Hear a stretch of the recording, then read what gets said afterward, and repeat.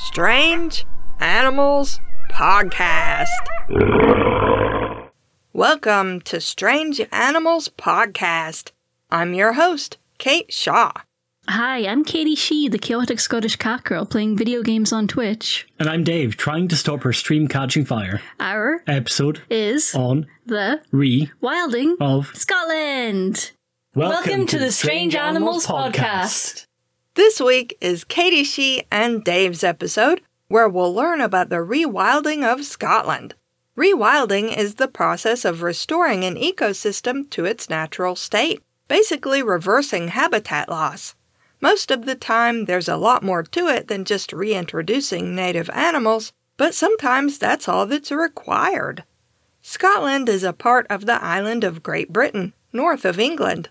People have lived there since the last glaciers melted at the end of the Pleistocene, around 12,000 years ago. During the Pleistocene and a few thousand years after the glaciers melted, Scotland was connected to Europe by a lot of marshy land where today there's ocean, and naturally, many animals lived in Scotland that were also found in Europe at the time. Some of the Ice Age megafauna that lived in Scotland included the woolly rhinoceros, woolly mammoth, bison, aurochs, wild boar, saiga antelope, giant deer, red deer, reindeer, moose, wild horse, beaver, walrus, polar bear, brown bear, lynx, wolf, Arctic fox, and cave lion. Many fossil and subfossil remains of Pleistocene animals were destroyed by the formation and movement of thick glacier ice, which scoured the land down to bedrock in many places, so those are only the animals we know for sure lived in Scotland. But Scotland wasn't covered by glaciers all the time. The Pleistocene wasn't a single ice age, but a series of cold events interspersed with warming trends. During these interglacial periods, which lasted some 10 to 15,000 years at a time, animals would move to Scotland from other places or become more numerous than before. Then the climate would start cooling again. Glaciers would slowly form over many years, and animals would move to areas where there was more food. This happened repeatedly over a period of more than 2.5 million years. In other words, while we have some fossils of Pleistocene animals that once lived in Scotland, we don't have nearly as many as have been found in England, Ireland, and Wales. But what we do know is that Scotland was once teeming with all kinds of animals we'd never associate with the country today, like cave lions and polar bears. Much of the Ice Age megafauna went extinct around 12,000 years ago, when the last glaciers melted and the climate started warming. Cold-adapted animals couldn't always survive in a warmer climate, not to mention that as the climate changed, the types of plants available to eat changed too. Some animals migrated away or went extinct, while some were able to stay in Scotland successfully. This included the red deer, reindeer, wild boar, walrus, brown bear, and lynx. If you're wondering why that list is full of animals that don't actually live in Scotland these days, like the brown bear and lynx, it's because humans hunted many of the native Scottish animals to extinction. Others went extinct due to habitat loss or competition with introduced animals. Many surviving species are endangered today for the same reasons. For example, the Scottish wildcat, also called the Highland wildcat. We talked about it briefly in episode 52, way back in early 2018. One of the animals that migrated to Scotland after the Pleistocene, but before sea levels rose and cut the British Isles off from Europe, was the European wildcat. The Scottish population has been separated from the European population for at least 7,000 years, and some researchers think it should be classified as a subspecies of European wildcat. The Scottish wildcat is a little larger than a domestic cat and is always tabby-striped. It has a bushy tail with a black tip, a striped face and legs, never any white markings, and is usually dark in color with black paws. It's a solitary animal that mostly lives in woodlands, where it eats mice, voles, and other rodents, rabbits, and birds. It used to be common throughout much of the British Isles, but these days it's only found in parts of Scotland. You'd think people would be excited to have a genuine wildcat living in their country, since wildcats are pretty awesome and eat animals that can damage crops. But for some reason, until recently, people thought these wildcats were pests and would shoot them on sight. Some people thought the wildcats were killing game birds, which is rare, or that they were dangerous, which isn't true.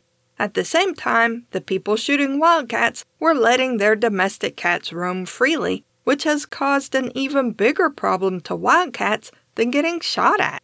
Like other wildcat species, the Scottish wildcat can and will crossbreed with domestic cats.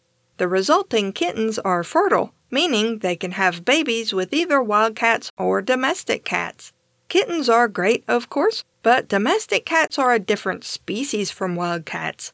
Hybrid cats are less suited to live in the wild, but too wild to be good pets. And if too many domestic cats breed with wildcats, soon there won't be any real wildcats left. Not only that, domestic cats carry diseases that wildcats can catch. The Scottish wildcat is a protected species these days, with conservation efforts in place to keep the wildcats in their habitat as safe as possible. One important step is to encourage people to get their domestic cats neutered. This is healthier for pet cats anyway, and will help keep tomcats from spraying and fighting. And, of course, it stops them from having kittens with wildcats. Another felid that once lived in Scotland is the Eurasian lynx. It still lives in parts of Asia and Europe, but it went extinct in Scotland several hundred years ago, mainly due to deforestation and hunting for its fur. It's about 28 inches tall at the shoulder, or 70 centimeters, and is a heavily built animal with thick spotted fur and a short bobtail. The tip of its tail is black, although the rest of the animal is mostly tan or brown with darker brown spots, and it has long black tufts of fur on the tips of its ears. It's slightly bigger than the related Canadian lynx. Conservationists have wanted to reintroduce the Eurasian lynx to Scotland for years. Since the lynx is threatened in the rest of its range by habitat loss and hunting, reintroducing it to its former range in Scotland would help it and the ecosystem in general. With no large predators to keep their numbers in check, the population of roe deer in Scotland is too high to be healthy, and the lynx loves to eat roe deer. Some people worry that if the lynx is reintroduced to Scotland, it will be dangerous to humans and livestock. But the lynx is a shy, solitary animal that avoids humans as much as possible. There are enough roe deer alone to sustain a population of over 400 lynxes in the wilder parts of Scotland, especially in the Highlands. The lynx also spends almost all of its time in forests and doesn't like open pastures. It's been successfully reintroduced to its former range in other countries, with a nice side effect being increased tourism to national parks where it's now found. Scotland also used to have beavers, which were hunted to extinction in the 16th or 17th century. Then, in 2009, the Eurasian beaver was reintroduced to parts of Scotland and is doing great. There are more than 1,000 beavers living in Scotland now. Beavers are considered a keystone species, a term we haven't really examined on the podcast before, but it means that an animal is so important to an ecosystem that if it goes extinct in an area, the ecosystem sort of falls apart, and many other animals go locally extinct soon after. Beaver ponds create a winter habitat for many types of fish, and beaver dams don't stop fish like salmon that migrate upriver to spawn. The dams help reduce flooding, improve water quality, and create cover for lots of fish and other animals. Naturally, though, some people complain about the beavers, because there will always be someone who complains about anything. Some people think beavers eat fish and will eat up all the fish that humans want to catch. Beavers actually don't eat fish at all. They only eat plant material. Some people think beavers carry the Giardia parasite, which causes a bacterial infection, sometimes called beaver fever, that's spread in water. But Giardia is actually mostly spread by domestic dogs. Some people complain that beavers fell trees and build ponds, and both these things are true. But the beaver is just doing what it's supposed to do. And as we just learned, this tree felling and pond making are good for the environment, unlike humans, who chop down lots of trees and make artificial ponds when landscaping, while simultaneously draining wetlands, which doesn't help the local environment at all. Besides, the beavers are cute and attract tourists who want to get pictures of them, which is also good for the local economy. Everybody wins when there are beavers around, is what I'm trying to say.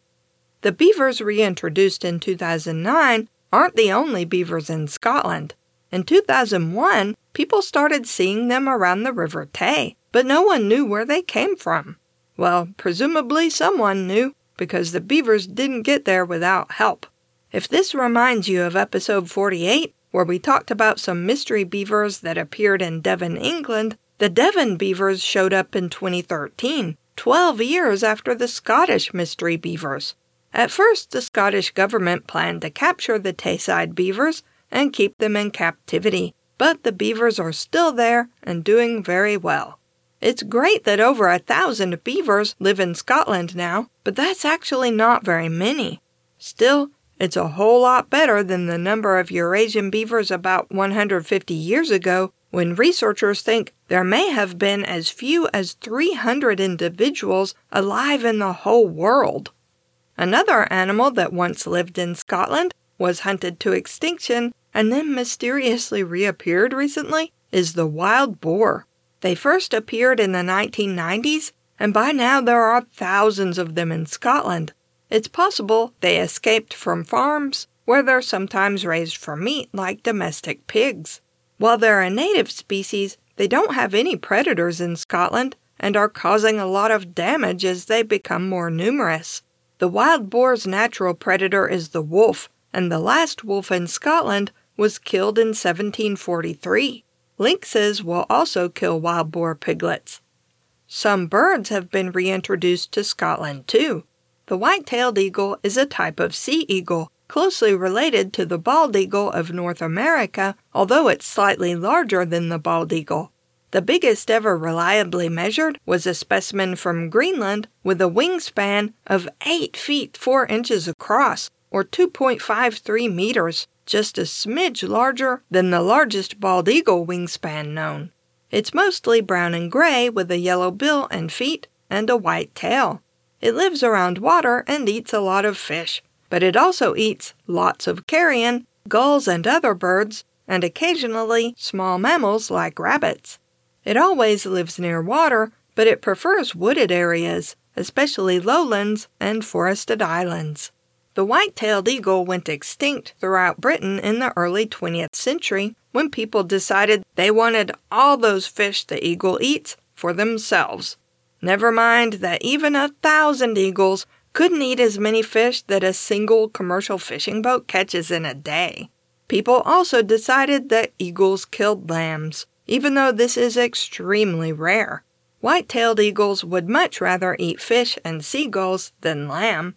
The last white-tailed eagles in Scotland were shot and killed in 1916. As if that wasn't bad enough, white-tailed eagles were also killed throughout the rest of their range, and were especially vulnerable to the chemical called DDT. DDT was a popular pesticide developed in the 1950s and used to kill insects on crops and gardens. But DDT is dangerous because, like other pesticides, it doesn't just do its job and evaporate. It stays in the environment and ends up in the bodies of animals, including people. It's especially bad for birds that eat a lot of fish, since a lot of pesticides end up in the water, and it causes their eggshells to become so thin and weak that the eggs break when the mother tries to keep them warm. This is the same thing that almost drove the bald eagle to extinction in North America. By the time DDT use was banned in many countries and the white-tailed eagle was declared a protected species, it was almost too late. Conservation efforts have helped stop the white-tailed eagle from going extinct, and its numbers are slowly growing. Starting in 1975, young eagles were brought from Norway to Scotland, where they were successfully reintroduced in the Inner Hebrides Islands and have now expanded to other parts of Scotland. Some people still complain about the eagles and sometimes shoot or poison them, even though it's illegal, but most people are happy to have them around, especially birdwatchers. Scotland even has some reindeer these days. Reindeer probably lived in Scotland until around the 12th century, and in 1952, a Swiss herdsman thought they should still be there. He brought a small herd to the Cairngorm Mountains, which is now a national park. The reindeer are semi-domesticated but roam free, and they attract tourists who hope to catch a glimpse of them. At the same time that many native animals have gone extinct, lots of non-native animals have been introduced to Scotland, including wallabies, American mink, gray squirrels, various species of crayfish, and many more. Conservationists are working to minimize the damage these introduced species cause. Many invasive species were animals kept as pets that either escaped or were released into the wild. We talked about the invasive eastern gray squirrel versus the native red squirrel in episode 241, for instance. People released gray squirrels into parks in England because they were so cute, and 100 years later, the gray squirrels are taking over in many places. They're increasingly common in Scotland, although Scotland has a small predator called the pine marten that loves to eat squirrels. The pine marten is a type of mustelid, or weasel relative, that's common throughout much of Europe and Asia. It grows about 2.5 feet long, or 75 centimeters, including its bushy tail. It mostly lives in wooded areas and spends a lot of its time in trees, hunting squirrels and other small animals like frogs, insects, and birds. It will also eat carrion, bird eggs, and sometimes fruit. It's mostly brown with a cream-colored throat. It even has partially retractable claws like a cat to help it climb trees, although it's not related to the cat. The pine marten is especially good at catching squirrels, and it tends to target the gray squirrel because it's easier to catch. The red squirrel is more cautious. Where there are pine martens, there are fewer or no gray squirrels. The problem is, the pine marten is considered a pest that kills game birds, so some people shoot or poison it even though it's a protected species. Then those same people complain about all the gray squirrels around. The pine marten is doing well in many parts of Scotland, though, and has even expanded its range slightly in the last few years. Scotland is a beautiful country, known for its wild and rugged countryside. It wouldn't take much to rewild it properly, a process that's well underway with keystone species like beavers already re-established in many places. The main problem is people who don't understand that a healthy ecosystem requires predators. Without lynxes, wolves, bears, and other large predators, animals like roe deer and wild boar become so numerous that they can't find enough to eat and either starve or destroy crops and gardens. Fortunately, many more people in Scotland do understand the importance of building healthy ecosystems. After all, they're naturally proud of where they live and want to make it even better. You can find Strange Animals Podcast at strangeanimalspodcast.blueberry.net. That's Blueberry without any E's. If you have questions, comments, or suggestions for future episodes, email us at strangeanimalspodcast@gmail.com. If you like the podcast and want to help us out, leave us a rating and review on Apple Podcasts or Podchaser, or just tell a friend. We also have a Patreon at patreon.com/strangeanimalspodcast if you'd like to support us for as little as $1 a month and get monthly bonus episodes. Thanks for listening.